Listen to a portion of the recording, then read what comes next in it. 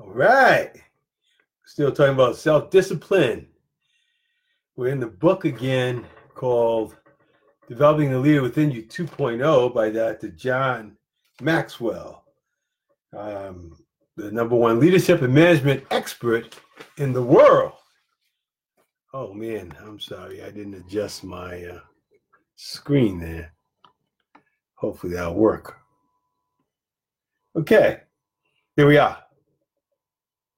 Yeah, excuse me. Well, and now it's shining off my head, right? I sit over here. It shines off my head. That's fine. We'll do it that way. At least we're good. Okay. So, hello, everyone. This is Brave L. Dodd, coming from Jacksonville, Florida again. Yeah, and we were in the book, like I said, Developing a Leader Within You 2.0, Dr. John Maxwell. And we were in the chapter on self-discipline, which I showed you. And we were talking about habits. And when we were on habits, we talked about our habits. Do you have them be your servant or are they your master? Habits running you or you running your habits? You using your habits to be more effective or are your habits getting in the way of you producing what you want to do?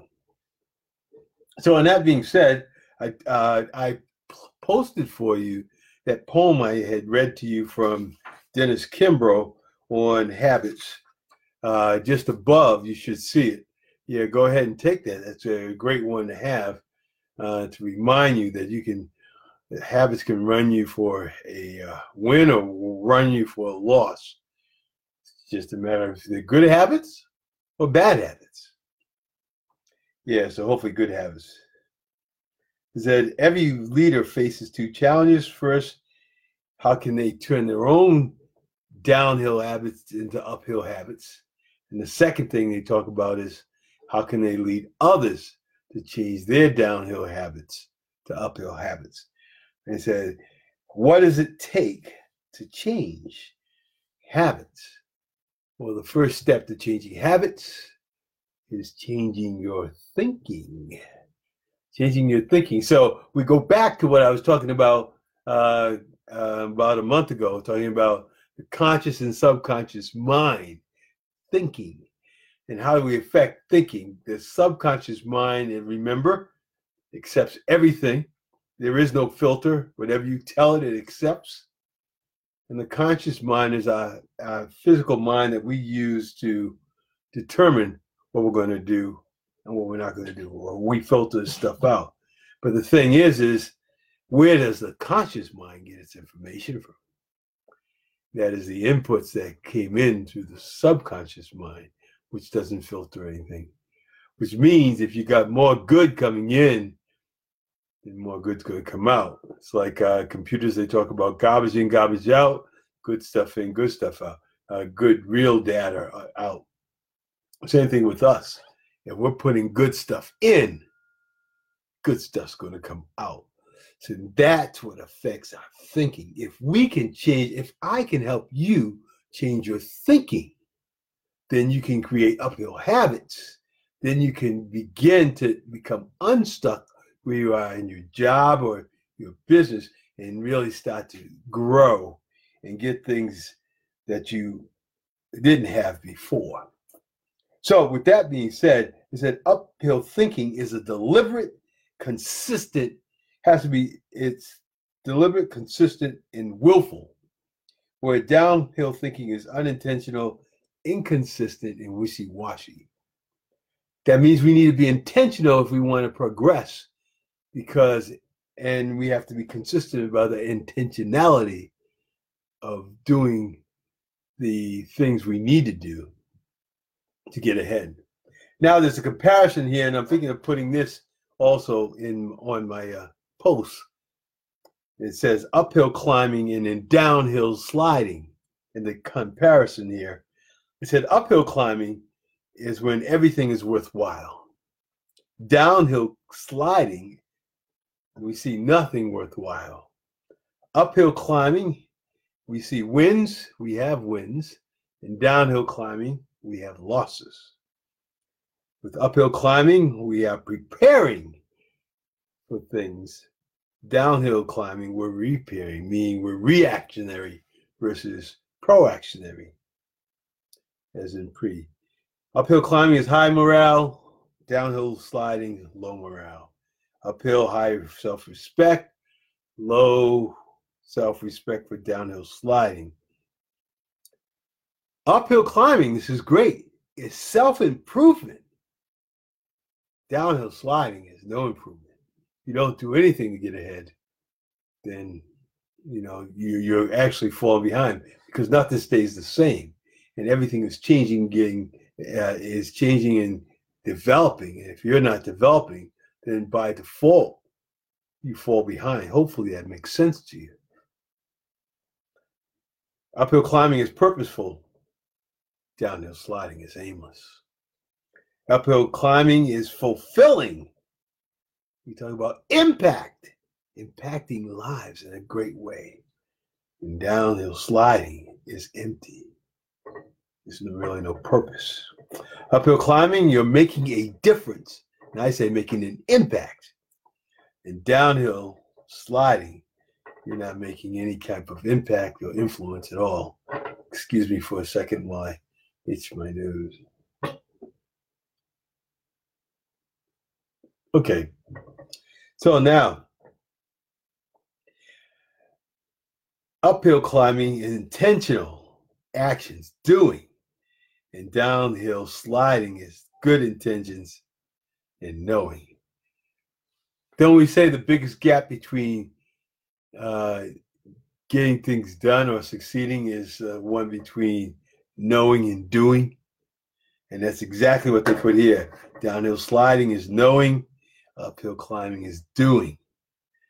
And then uphill climbing leads to uphill habits, downhill sliding, downhill habits. Now, this is good. It says, let me explain how often this plays out. If you have a problem or challenge, and I think there's no positive solution, how will I respond? Do you ever feel that way? Well, you may feel that way now that you're dead end. You feel there's no way out where you are. So what happens when that happens? One, we procrastinate, or we may start making excuses why we won't take action, but excuses are exit signs that take us off the road to progress. Did you hear that? Excuses are exit signs that take us off the road to progress. Sometimes the results are tragic, other times they're comical. And on that comical, just for a little comic relief here, he put a list of excuses submitted in auto claims to auto insurance companies. These are pretty humorous. I thought I would share them with you. Here we go. As I reached the intersection, a hedge sprang up, obscuring my vision. Don't you hate those instant hedges? Here's another one. An invisible car came out of nowhere, struck my car, and vanished. Here's another one. The telephone pole was approaching fast. I attempted to swerve out of its path when it struck my front end. Here's one. The indirect cause of this accident was a little guy in a small car with a big mouth.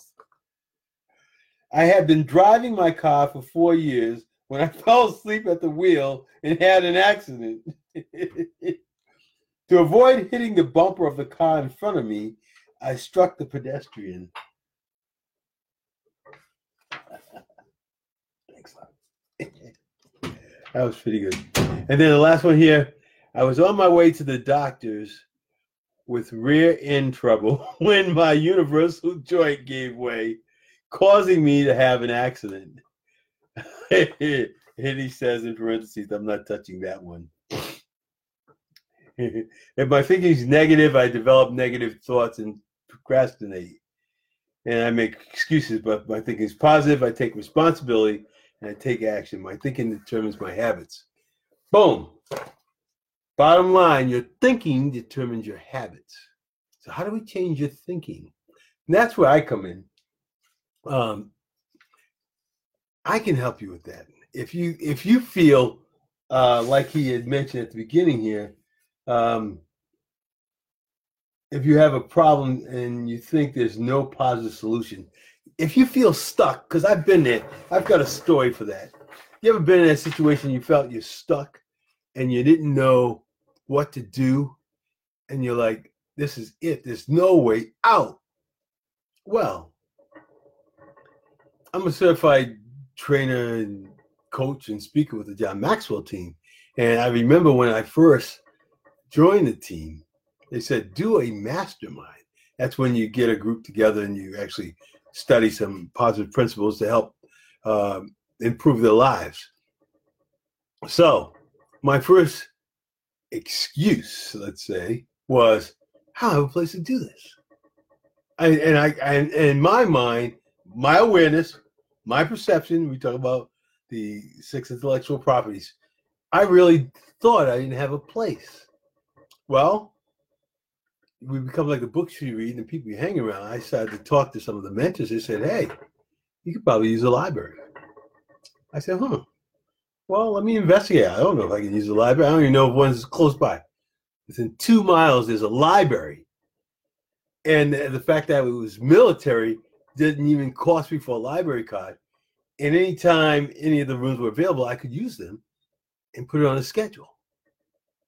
So my excuse was a lack of knowledge. And I could have let that stop me if I thought negatively. I thought, well, I don't have a place for meeting. Well, to even take that a step further, that meeting led to a friend of mine who had a friend who owned a building, 2 buildings down from my building, who said I could run mastermind classes anytime I felt. And I ended up doing masterminds in the morning at 8 o'clock in the morning with 3 people. So you may think, because we only know as much as our experience and our awareness is, and our perception is. But see, everyone's not the same. People have different vibrations, we say. And someone may be further along the path of progress than you, and they may have solutions that you may not even have the capacity to think of. That's why it's important to get around people who are more ahead on the path than you. That's where I come in. You know, I'm available to help you if you feel you're stuck. You know, you're in a job. This happened so many times. I talked to people on my last job, and they're like, this is it, man. They're not going to advance me, and this is it for the rest of my life. Is the feeling they get across you. This is it, rest of my life. I'm married. I'm just going to do this job, maybe volunteer a little bit somewhere, and help others learn. But there's not much progress I'm going to make in this company because they won't promote me for some reason. And that's just it. This is it. This is my destination. No, it isn't.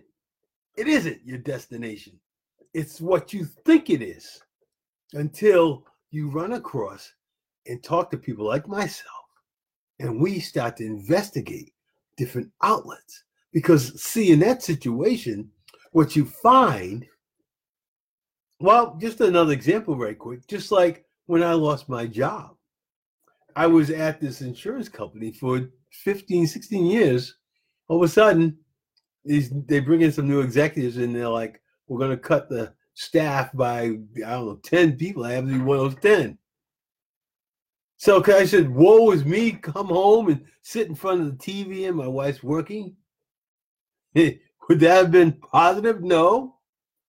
Did I get negative about it? You know, I talk about how I believe that we live on 3 planes. We're spiritual beings gifted with an intellect, and we live in a physical body. So if we spiritual beings, and I believe that there's only one person in charge, which is God, then nothing happens by happenstance or accident.